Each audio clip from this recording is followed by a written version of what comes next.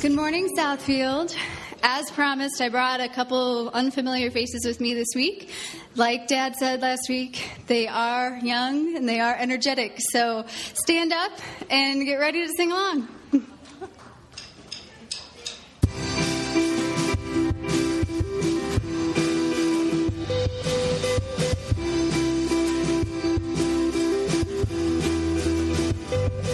Within my heart's rebellious side,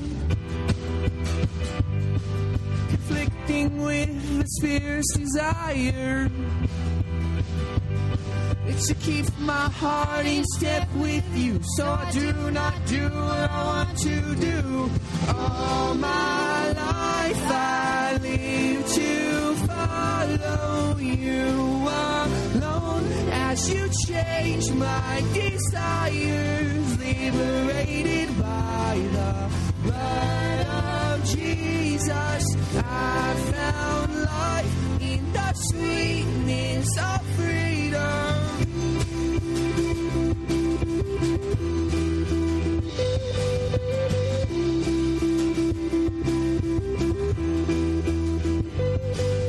Only you have the power to break every chain I place around my neck. And I heard your call from the pit of death to surrender all and nothing less. All my life I live to follow you alone, as you change my desires, liberated by the blood of Jesus. I found life in the sweetness of freedom.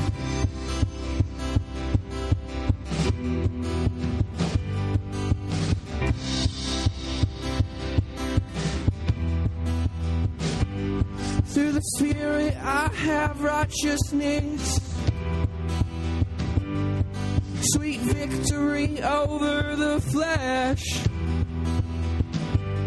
I can walk with confidence in you, as you gratify my soul with truth. All my life I live to follow you alone, as you change my desires, liberated by the blood of Jesus. I found life in the sweetness of freedom.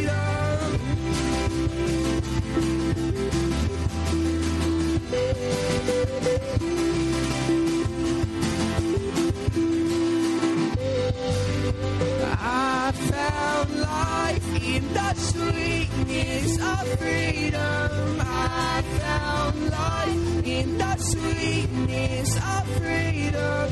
I found life in the sweetness of freedom. I found life in the sweetness of freedom.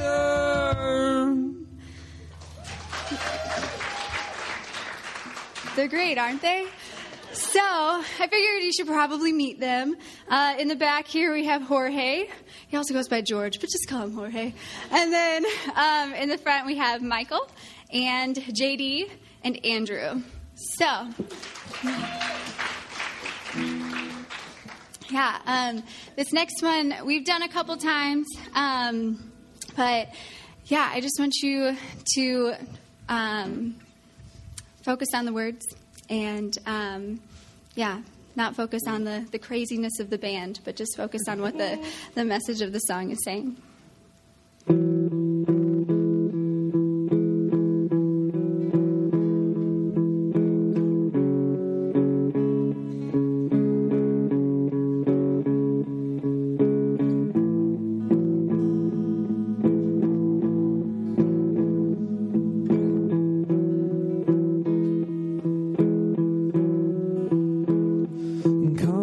Fount of every blessing,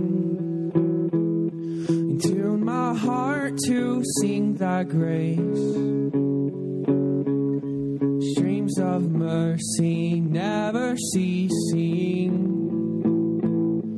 call offer songs of loudest praise. And teach me some melodious sonnet, sung by flaming tongues above, and praise the mount I'm fixed upon it, a mount of thy redeeming love.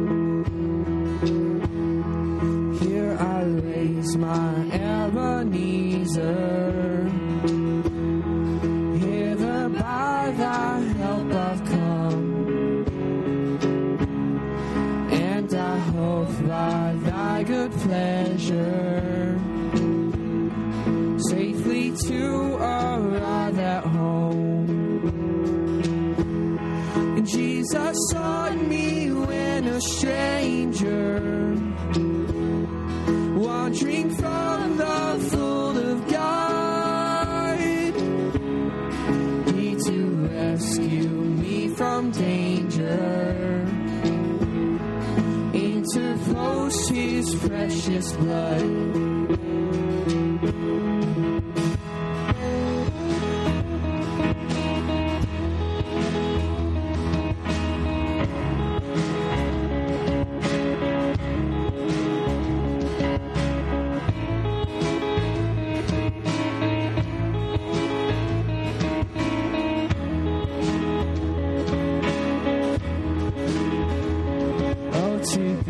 How great a debtor daily I'm constrained to be. Let thy goodness like a fetter bind my wandering heart to thee. Prone to wander, Lord, I feel it, and prone to leave the God I love. Here's my heart, Lord, take and seal it. Seal it for thy courts above. And prone to wander, Lord, I feel it. Prone to leave the God I love. Here's my heart, Lord, take and seal it. Seal it for thy courts above. And come thou fount of every blessing, to my heart to sing thy grace. Streams of mercy never ceasing, call for songs of loudest praise.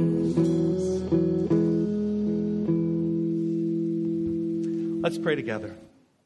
Father God, we are ever so grateful for your grace. We don't deserve it, and that's the definition of grace, isn't it? You have poured out on us that which we cannot earn or deserve, and it's because of your goodness that we get to enjoy it. I thank you so much for being able to gather today and worship, to be able to be led in song, and now to be able to look at your word and understand what it is that you have to say to us today. In Jesus' name, amen. Thanks, and have a seat. Well, that was a fun way to start, wasn't it? Good deal. Good morning. Good morning. As you walked in, you got a folder. On the inside is a card, and I need to tell you about something up front. It's part of the announcements that are written on there. One of the ways that we like to provide care for people is to provide meals in times of crisis. Now, a crisis isn't that your kid has soccer tonight and someone needs to provide a meal for you, okay? That's not what we're talking about here. Sometimes you have an extended hospitalization or or a death in the family or something, and it's just helpful to have that. And so we found a way, actually, through technology, a thing called Meal Train, kind of a goofy name, but anyway, a way to be able to provide meals for others. An email goes out, and basically it tells you the slots that are available. It tells you dietary restrictions. It tells you when the meal needs to be there, all that kind of stuff. And then you go ahead and enter your name and say, sure, I'd like to provide it. You actually list what you're going to provide so that the person that's receiving the meal knows what's coming. If you'd like to be a part of that, on your card today, on the back side in the little box, it mentions the Meal Train. Just check that off. Don't worry, you won't be providing like a weekly meal or something like that. It'll happen occasionally, and because the email comes the way it does, you can decide if this is a good week to provide a meal or not. So make sure you go ahead and take advantage of that opportunity. And as always, you have your card. You just go ahead and put your name on it, your email, let us know you were here. And on the back, there's that box for prayer requests as well, for you to be able to go ahead and let us know what's going on in your life that needs some prayer. So, in case you haven't been here for a couple weeks, I want to go ahead and catch you up on where we are in our teaching, what we've been talking about. We started a few weeks ago talking about this WWJD and the fact that it's not enough to know what would Jesus do. You know, we can theorize all day long about how Jesus might act if he lived in your house, interacted with your neighbors, if he went to your job, if he sat at your kid's baseball game, if he ate at your table, if he watched your TV, if he went on your computer, if he drove your car, or any other number of activities you might take on during a day. We could theorize all day long. The more fundamental question is, what did Jesus do? When he was here on earth, the part that we have recorded in Scripture, what did he do? So as we explore the Gospels and look at the actions and attitudes of Jesus, only then do we get a sense of what it means to be like Jesus. And remember, that's the goal of your redemption. That's why God brought you into his family. Paul said in Romans 8:29 that he chose us to become like his son. That's what it's all about right there. And that's what we're exploring in this season. How can we be more like Jesus? So far, we've looked at the way Jesus served, and we looked at the way Jesus obeyed. And you can catch both of those teachings if you want on the website and catch up on that. Last week, we got our brains rattled a little bit. I know I had some conversations with some of you, and you're struggling with this line that we talked about and the concept that we talked about. I made a statement that just kind of left some people restless. Jesus came to do the will of the Father. He said it many, many times. And in particular, we looked at John 35, where he said, I've come to do the will of him who sent me, not my own will. And doing the will of the Father is not always a happy thing. It doesn't always lead to happiness. We see Jesus crying out in the garden, asking that the cup of suffering be taken away from him, that he wouldn't have to endure it. And each of the 3 times he prays, not my will, but yours be done. And this led us to an important concept, that God calls us to live lives of holiness and to be like Jesus. And the path of holiness is not always about personal happiness. We spent some time on this statement. God does not want us to be happy. God wants us to be holy.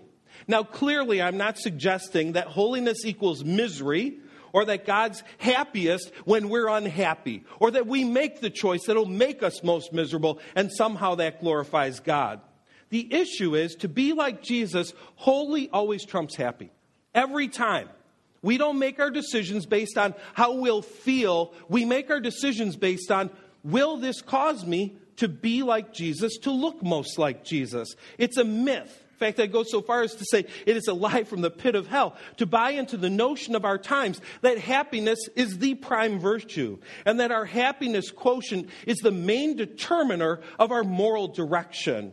A Christ follower is to become an expert in the pursuit of holiness, and not just pursue subjective happiness. So I hope you continue to take that statement and let it work into the soil of your soul. Really let it dig down deep and let it rattle your modern American mindset.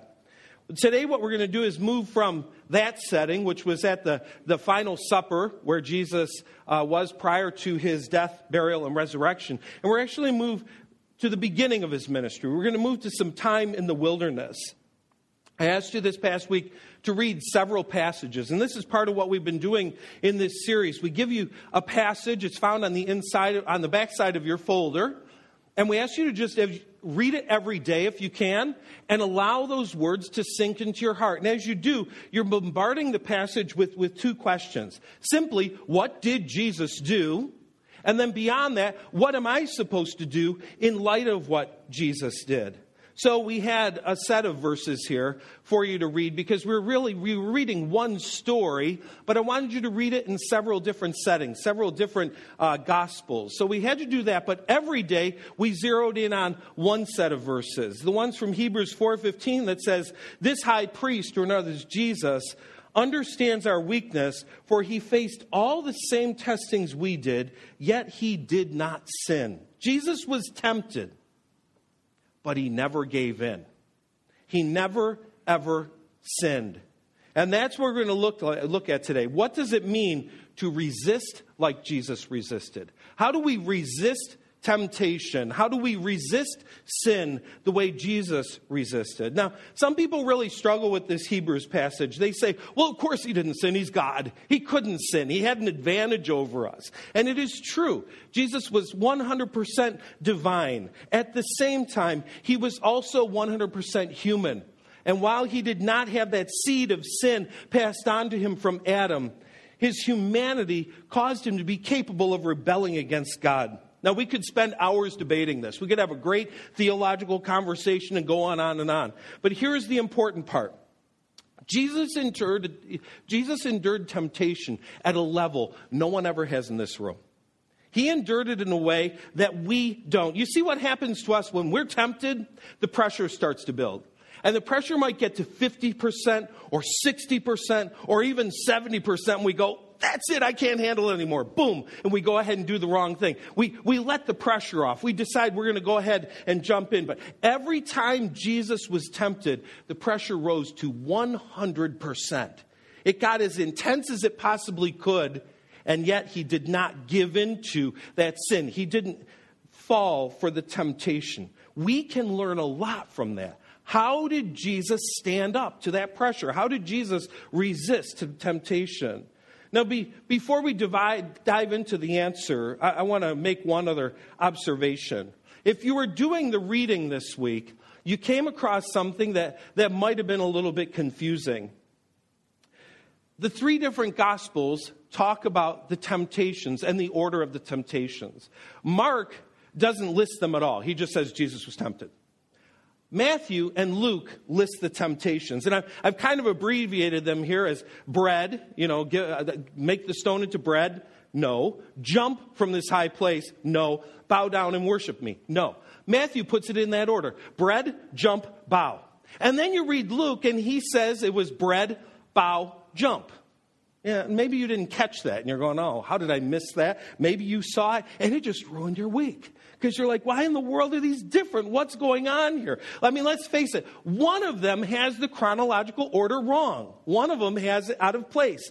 What's going on? So there are a few things going on here. The first thing we need to do is understand that, once again, we're up against an East versus West mindset. An Eastern mindset versus a Western mindset. The Western world, when it comes to reporting history, is obsessed with chronology.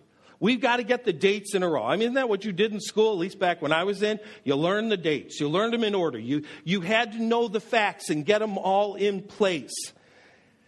For the Eastern world, it's not as important, it's not as big a deal to worry about chronology. They're using the facts to create a story, to develop a theme, to get a point across. And so they're not going to be as obsessed with the chronology as us. It's not that chronology doesn't matter, it's just not their main concern in getting the point across of what they're writing. Now, I promise you probably have some cynical friends. They're going to point at this and try to say, see, this is just one of many times that the Bible contradicts itself. There you go again, contradicting in the Bible. Well, the truth is that an actual contradiction, for these to be contradictory, Matthew would have to say that Jesus, for example, did not make the stone into bread. And the other said he did make the stone into bread. They don't contradict. They just change the order. They just change the order of the facts. Kind of logic 101. What is happening here? The writer places these temptations in a certain order in order to emphasize a theme. Let me give you an example from my life very, very recently. So yesterday we go to Milliken Lake, and Nate was there, and Brandon was there, I was there, and we went trout fishing. It's that annual day that you get to go catch some farm-raised trout that they released into the lake 2 weeks ago. There was a chronology of our day. We woke up at 4:15. Yeah, I know. Only for fishing. Nothing else. 4:15. We got there at 5:10. Brandon caught the first fish around 5:30. Around 7:30, we were asked by the game warden to have a peek at our license to see whether or not we were legit fishermen or not. About 8:15, we left with 15 fish. We went to Cracker Barrel. Nate got pancakes. Brandon got the double meat breakfast. And I, of course, just fasted and watched them. I was so tempted to carry a trout in and say, would you cook this up for me? But I didn't. Now, if I were going to tell you the story of yesterday, I doubt I would start with, we woke up at 4:15. I'd start with the part of the story that I love, the part where the game warden walked up. Game warden walked up and said, I need to see your licenses. And as I walked up, he said, you guys are killing it. I mean, we've been watching you from over in the bushes, and you are catching way more than everybody else. In fact, we need to see your bucket to see if you've caught too many fish. And I'm like, yes, this is what it's all about right here. We are the best fishing trio on the lake. I'm not competitive about much, but I'm telling you what. We were the best fishermen on the lake. Who cares that we got up at 4:15? Who cares that Brandon ate the double meat breakfast? We were the best. And that's the point I got to get across. Now, if I didn't report the chronology to you, would you say, well, you got the story all wrong? What's wrong with you? I mean, you've got to tell us when you got up. You've got to tell us when you arrived. No, it's about making the point. And Luke was doing the same thing, as well as Matthew. Their order was not about chronology. Their order was about telling the story and making a point. And that's a sermon in itself. All right, that's a totally different thing, trying to figure out why they did that. Now, if you're trying to figure out which one did get it right, I lean toward Matthew, and here's why. You may not see it in your English Bible the same way you might in original languages or some other versions of the Bible. But Matthew uses these terms that imply timing. He uses words like then and next. Luke only uses the word and. He says, and he did this, and this happened, and this happened. Luke doesn't imply chronology at all. My tendency is to believe that Matthew's the one that has it in order. Having said that, what I'd like to do is look at the passage right now, see it again, read it again. And we're actually going to back up a little bit. We're going to go a little bit earlier. We're going to go to Matthew chapter 3, starting with verse 17. Because in order to understand the temptation, you've got to see what happened just before. It says, then Jesus went from Galilee to the Jordan River to be baptized by John. But John tried to talk him out of it. I am the one who needs to be baptized by you. So why are you coming to me? But Jesus said, it should be done, for we must carry out all that God requires. So John agreed to baptize him. After his baptism, as Jesus came up out of the water, the heavens were open, and he saw the Spirit of God descending like a dove and settling on him. And a voice from heaven said, this is my dearly loved Son, and he brings me great joy. Now we come to chapter 4.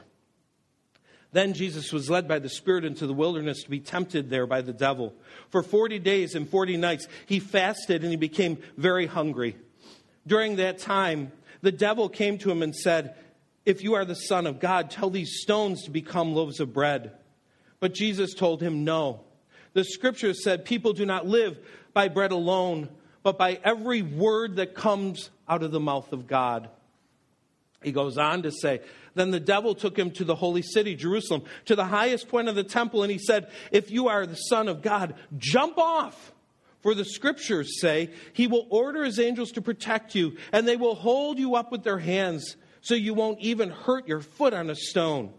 And Jesus responded, the Scriptures also say, you must not put the Lord your God to the test. Next, the devil took him to the peak of the very high mountain and showed him all the kingdoms of the world and all their glory. I will give it all to you if you will kneel and worship me. Jesus' response, get out of here, Satan. For the scriptures say you must worship the Lord your God and serve him only. Then the devil went away and the angels came and took care of him. So, that's what I asked you to read. And we apply the two questions, and we're going to apply them today. The question, what did Jesus do? And what should we do in light of what Jesus did? How can we resist temptation the way Jesus resisted temptation? What I want to do is draw you to 5 actions on the part of Jesus. Five things that he did that we can build into our lives as well. And here's the first. Jesus listened to God. He listened to God. This goes back to the baptism in Matthew chapter 3. I mean, have you ever thought about why Jesus got baptized? Why do we get baptized? We get baptized to let people know we're devoted Christ followers, right? It's a declaration. Did Jesus get baptized to declare that he was following himself? I mean, what was that all about? Why is Jesus? He certainly didn't do it to say, now I'm a Christian. He was kind of the definition of it. What was going on there? Well, part of the reason that he got baptized is clearly stated in the words of Jesus himself. It should be done, for we must carry out all that God requires. He got baptized for one simple reason. God said, do it. God said, you need to get baptized. And so Jesus said, okay. You know, they didn't have a committee meeting where Jesus was like, I don't know about this baptism thing. It'll be a little humbling and I should be a little bit above other people. Can we come up with something special for me? Maybe a different kind of baptism, rose petals. I don't know, something that just kind of sets me apart. He didn't argue it. He said, God, if that's what you want, that's what I'll do. Period. Why do we fall for temptation? Because we see what God wants and we say, I don't know. I get a better idea. I get a better plan. I get a better way of pulling this off. I get something else I want to do. Instead of looking at the black and white words of the Word of God and saying, God, if that's what you want, then I will obey. If that's what you want, then I will listen. His listening moved beyond just hearing. He heard and he acted. He truly listened to God. He was able to resist sin because he wanted to do what God wanted. He listened to God. He didn't just hear him. He really listened. He heard and obeyed. The Father's will was the supreme desire of Jesus' life. We talked about that last week. Why do we sin? We sin because our hearts are not fully satisfied with God. And we will only be able to reject that sin when we begin to realize that God is to be more desired than life itself. It begins with listening to God, doing what he says. I exist to fulfill the desires of God, not my own desires. Jesus was able to resist because he listened to God. So test yourself today. If that's what Jesus did, what should I do in light of what Jesus did? Am I listening? When God says this is what I should do, am I doing it unquestioningly? Or am I debating him, challenging him, deciding to go off in my own path? Second, he resisted because he was willing to be led by the Spirit. We saw this in chapter 4, verse 1. Then Jesus was led by the Spirit into the wilderness to be tempted by the devil. I tell you what, that verse alone is worth pondering for days. The thought that the Holy Spirit actually led Jesus to a place that was unsafe, to a place that was harsh, to a place where there was somebody waiting for him who wanted to draw him into sin. And we know full well he wanted to kill him. Satan wanted to end the life of Jesus. The Spirit led Jesus to a place of incredible danger. And yet, because the Spirit was leading him into the wilderness, Jesus followed. He didn't question it. He knew he was being led there and he followed. The wilderness is an essential place in every spiritual journey. You may not live near a physical desert, but I promise you, your spiritual journey has had to endure and embrace some wilderness experiences. You may be in the middle of one right now. A wilderness is a place of loneliness and isolation. It's a place that desires to kill us, to rob the joy from our souls. It's a place of deprivation, where we find no spiritual food or water. We are just out there starving.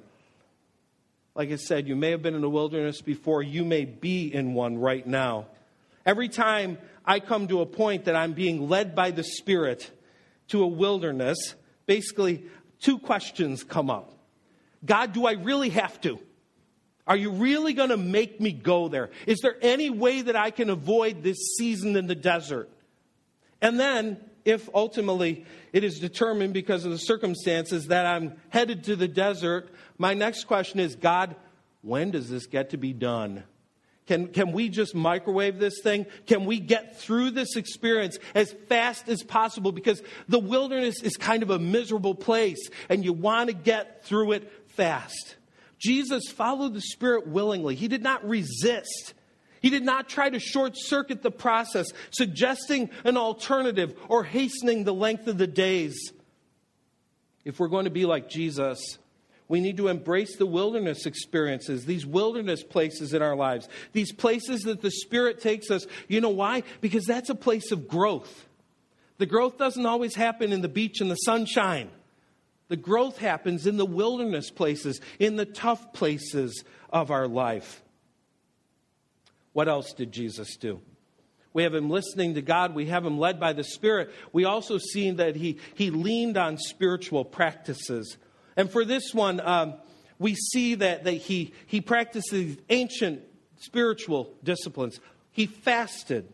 He prayed. Now, I'm going to be saving this one. We'll actually be covering it sometime after Easter, just spending time talking about the prayer practices of Jesus and why Jesus prayed and how Jesus prayed, because it's an important part. If we're going to be like Jesus, we need to spend some time on our knees before our Father. But I want you to think about this. Jesus was human, and because he was human, he understood what it means to have to resist temptation. He got it. If he had come and was only God, if he was only 100% divine, there's a sense in which we could say, you're not like us.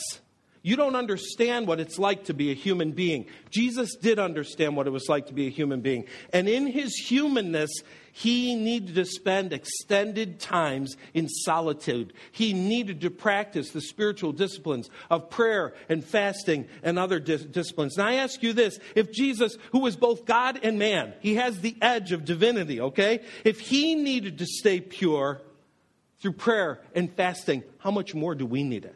How much more do we need to pray if Jesus found the need to pray? So again, we'll come back to that after Easter. Let's move on to number 4. What else did Jesus do? He learned Scripture. This is obvious, right? Satan's throwing the temptations at him. And what's his response? Well, I don't know about that, Satan. Sounds like a really bad idea. Here's my opinion on this. No, what does he do? He throws back Scripture, and I promise you, he didn't have a little pocket New Testament. Well, there wasn't one yet. Pocket Old Testament from the Gideons. Whip that out and say, well, here's a verse that says. He knew these verses. He knew Scripture. Now, clearly, when it comes to the temptations, this is the classic angle that's taken on this. That one of the ways you resist temptation is to know Scripture, to state Scripture in order to fight Satan with Scripture. And though it's common, it's true and it bears repeating. Jesus fought the evil one with Scripture. Every suggestion of Satan, Jesus responds with a verse. Why? 2 things. Jesus showed us that like prayer and fasting, there is great power to be found in combating the spiritual forces of darkness with the Word of God.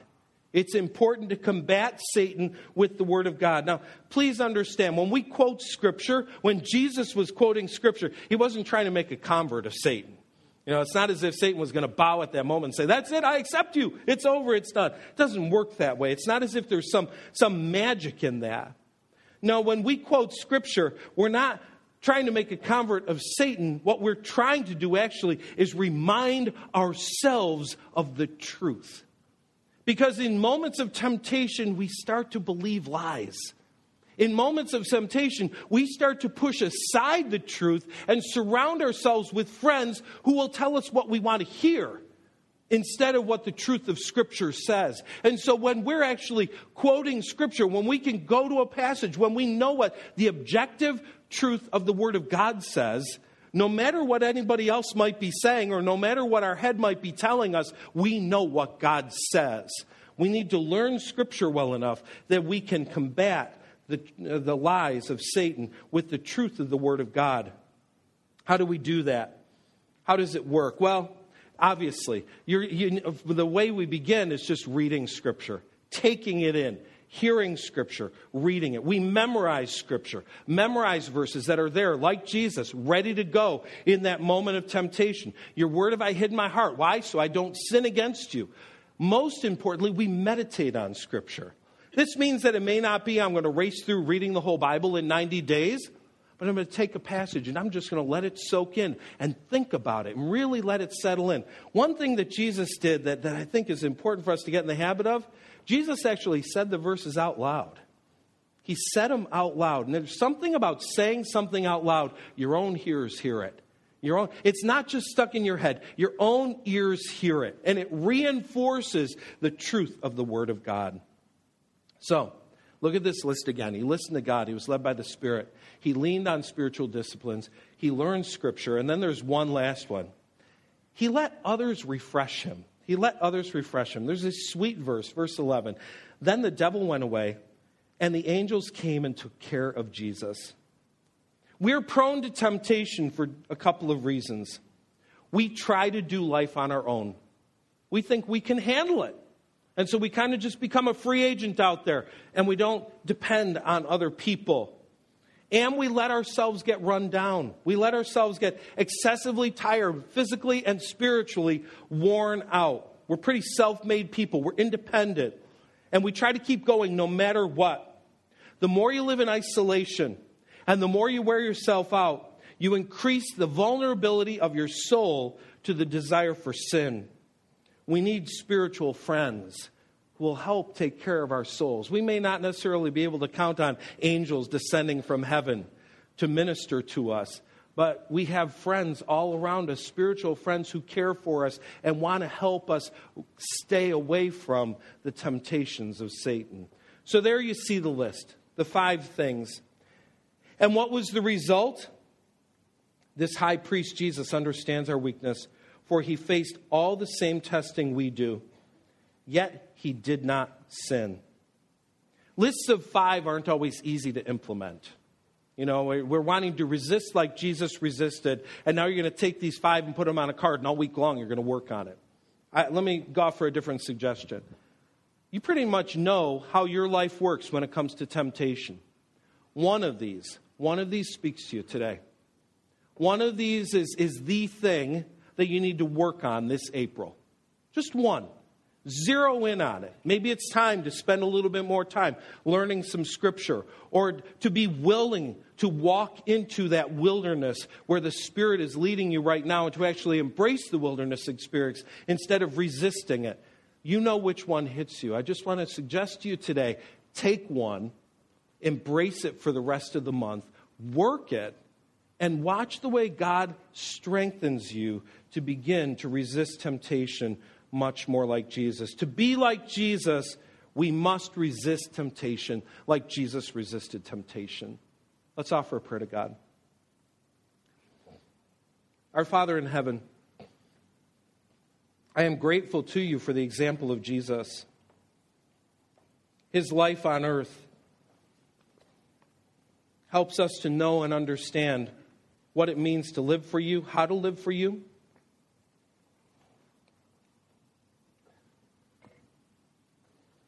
God, I pray that we would pay better attention to the way he lived,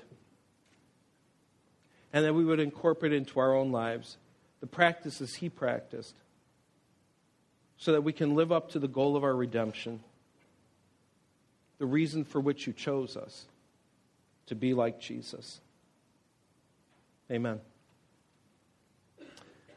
As we prepare for communion, I'm going to go ahead and read once again the Lenten reading we've been doing from this booklet called Lent, a Season of Returning.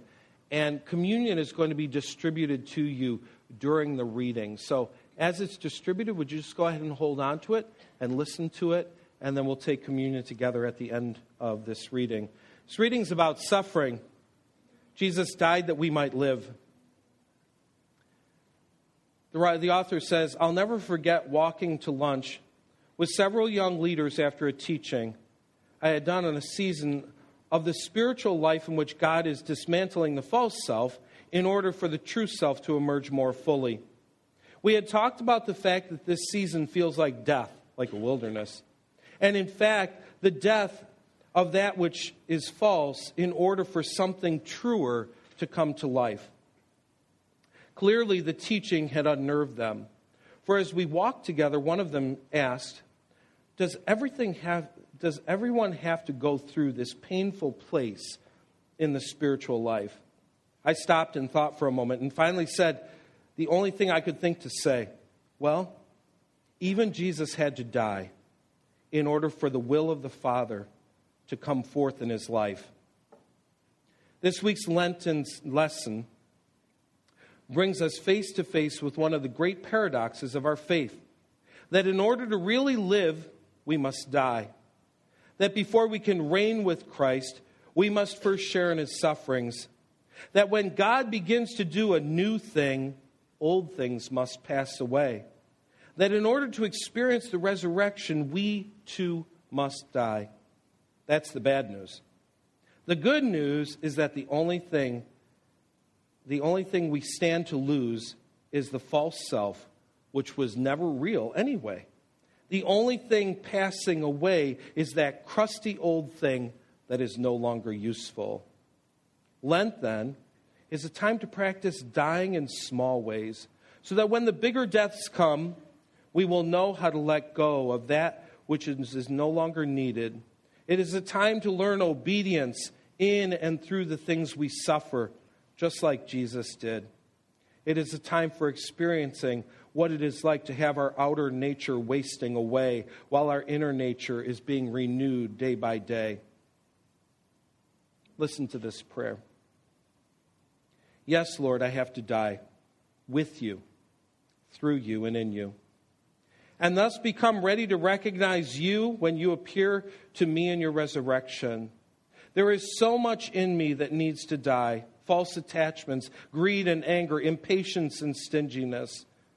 Oh Lord, I am self-centered, concerned about myself, my career, my future, my name, my fame. Often I even feel that I use you to my own advantage. Yes, Lord, I know it is true. I know that often I have spoken about you, written about you, and acted in your name and for my own glory and success. Your name has not led me to persecution or oppression or rejection. Your name has brought me rewards. I see clearly how little I have died with you, really gone your way and been faithful to it. Oh Lord, make this Lenten season different from the others. Let me find you again. Amen. Lord Jesus, on the night he was betrayed, took bread, he broke it, and he said, "This is my body broken for you in remembrance of me. Every time you take it, remember me." Go ahead and eat the bread right now.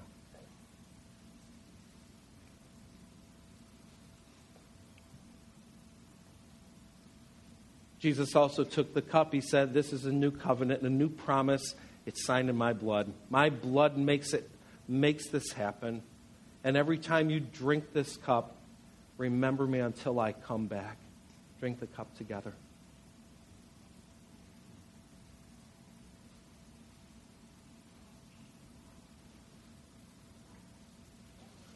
Now we're going to give you a chance to do some reflecting on Jesus, this suffering servant, the one that suffered for us in order that we might experience eternal life, the one who was willing to be led by the Spirit into the wilderness, followed the Father's will onto the cross so that we could have eternal life.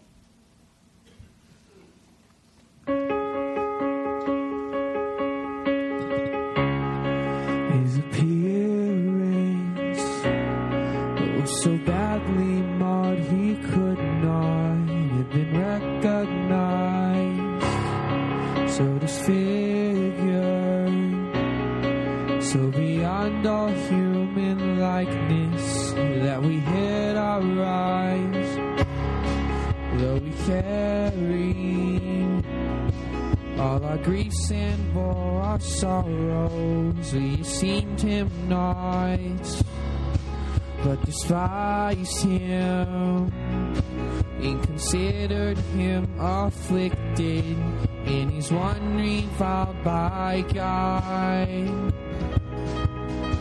Though all of us have gone astray, though all have turned to their own ways, the Lord has laid our wickedness on him. His punishment has brought us peace. He crushed for our iniquities. He died to save his people from their sin. He was stricken and pierced for our transgressions. He did not lash out, but was silent. Like a lamb led to the slaughter, so he opened not his mouth. Though all of us have gone astray, though all have turned to their own ways, the Lord has laid our wickedness on him. His punishment has wrought us peace, and crushed for our iniquities. He died to save his people from their sin. The might of Yahweh stands revealed, and by his wounds we all are healed. He offered up his soul to death. He poured it out till none was left. He died, but now shall rise and surely see. The man he has righteous made, and satisfied his works surveyed. This man of sorrows evermore shall be. On high exalted, lifted up, the righteous servant raised above. His mighty hand shall work the will of God. The nations all shall hear and see, astonished at his victory.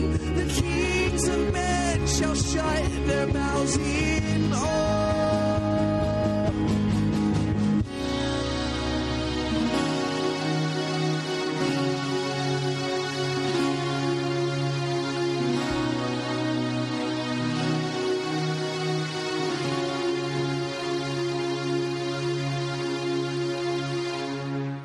There's so many things about this season, Jesus, that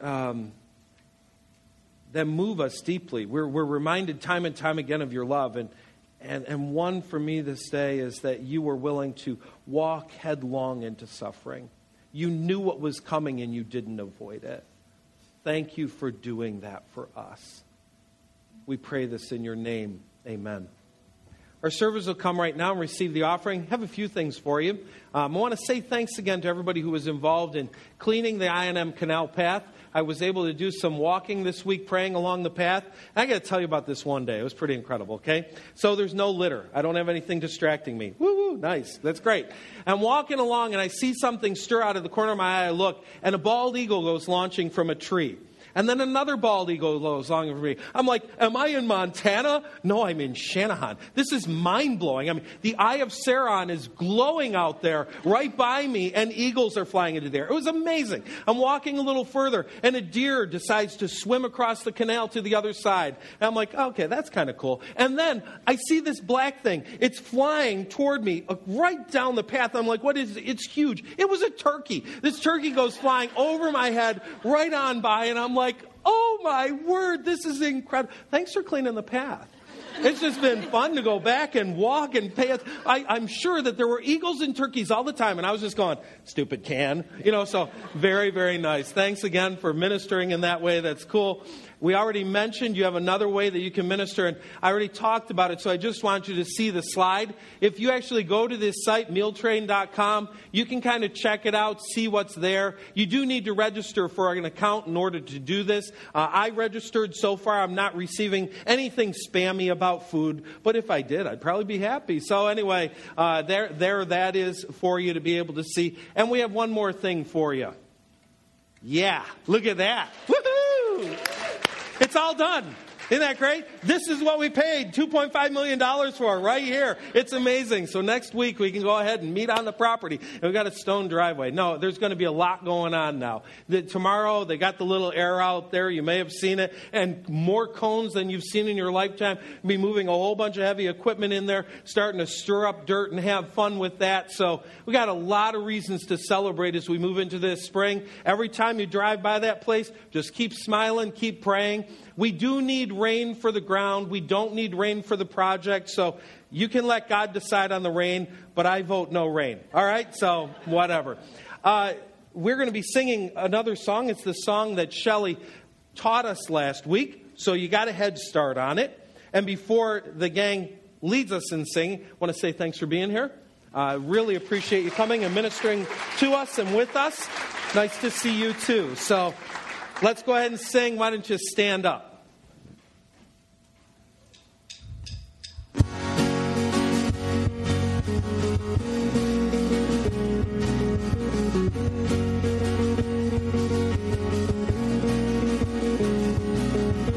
I was an orphan lost at the fall, running away when I'd hear you call. But Father, you worked your will. I had no righteousness of my own. I had no right to draw near your throne. But Father, you loved me still. And in love before you laid the world's foundation, you predestined to adopt me as your own. You have raised me up so high above my station. I'm a child of God by grace and grace alone.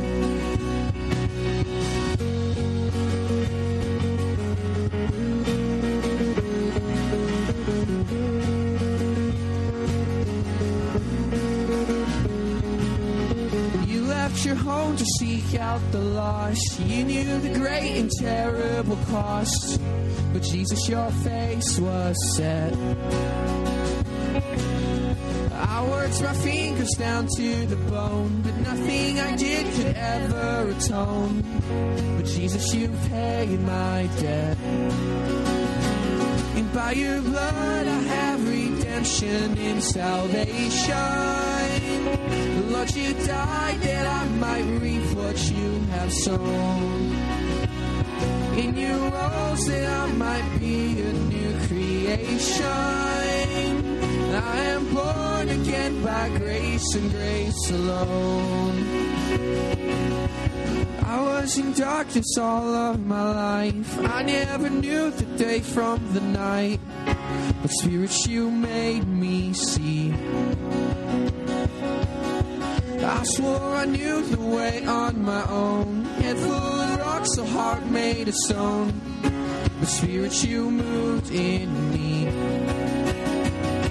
At your touch, my sleeping spirit was awakened.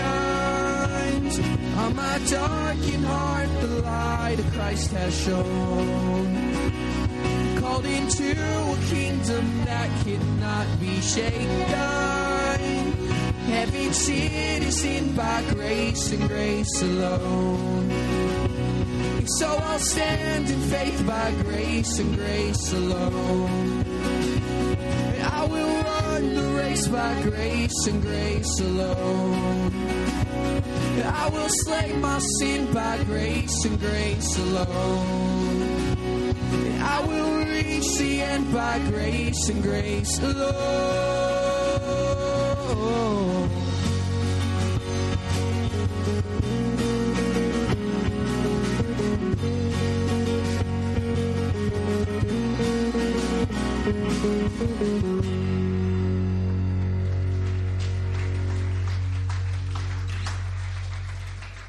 Let's get one more, right?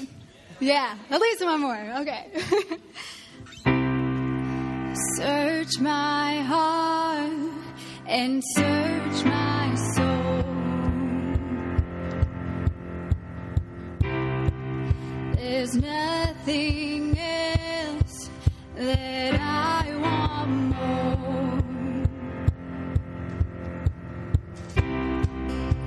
Shine your light and show your face in my life, Lord, have your way. So with all my heart and all my soul, with all I am, Lord, I will follow you.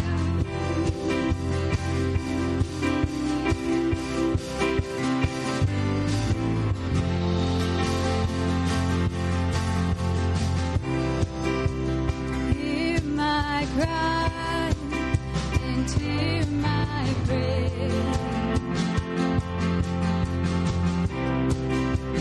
Draw me close, I know you're near.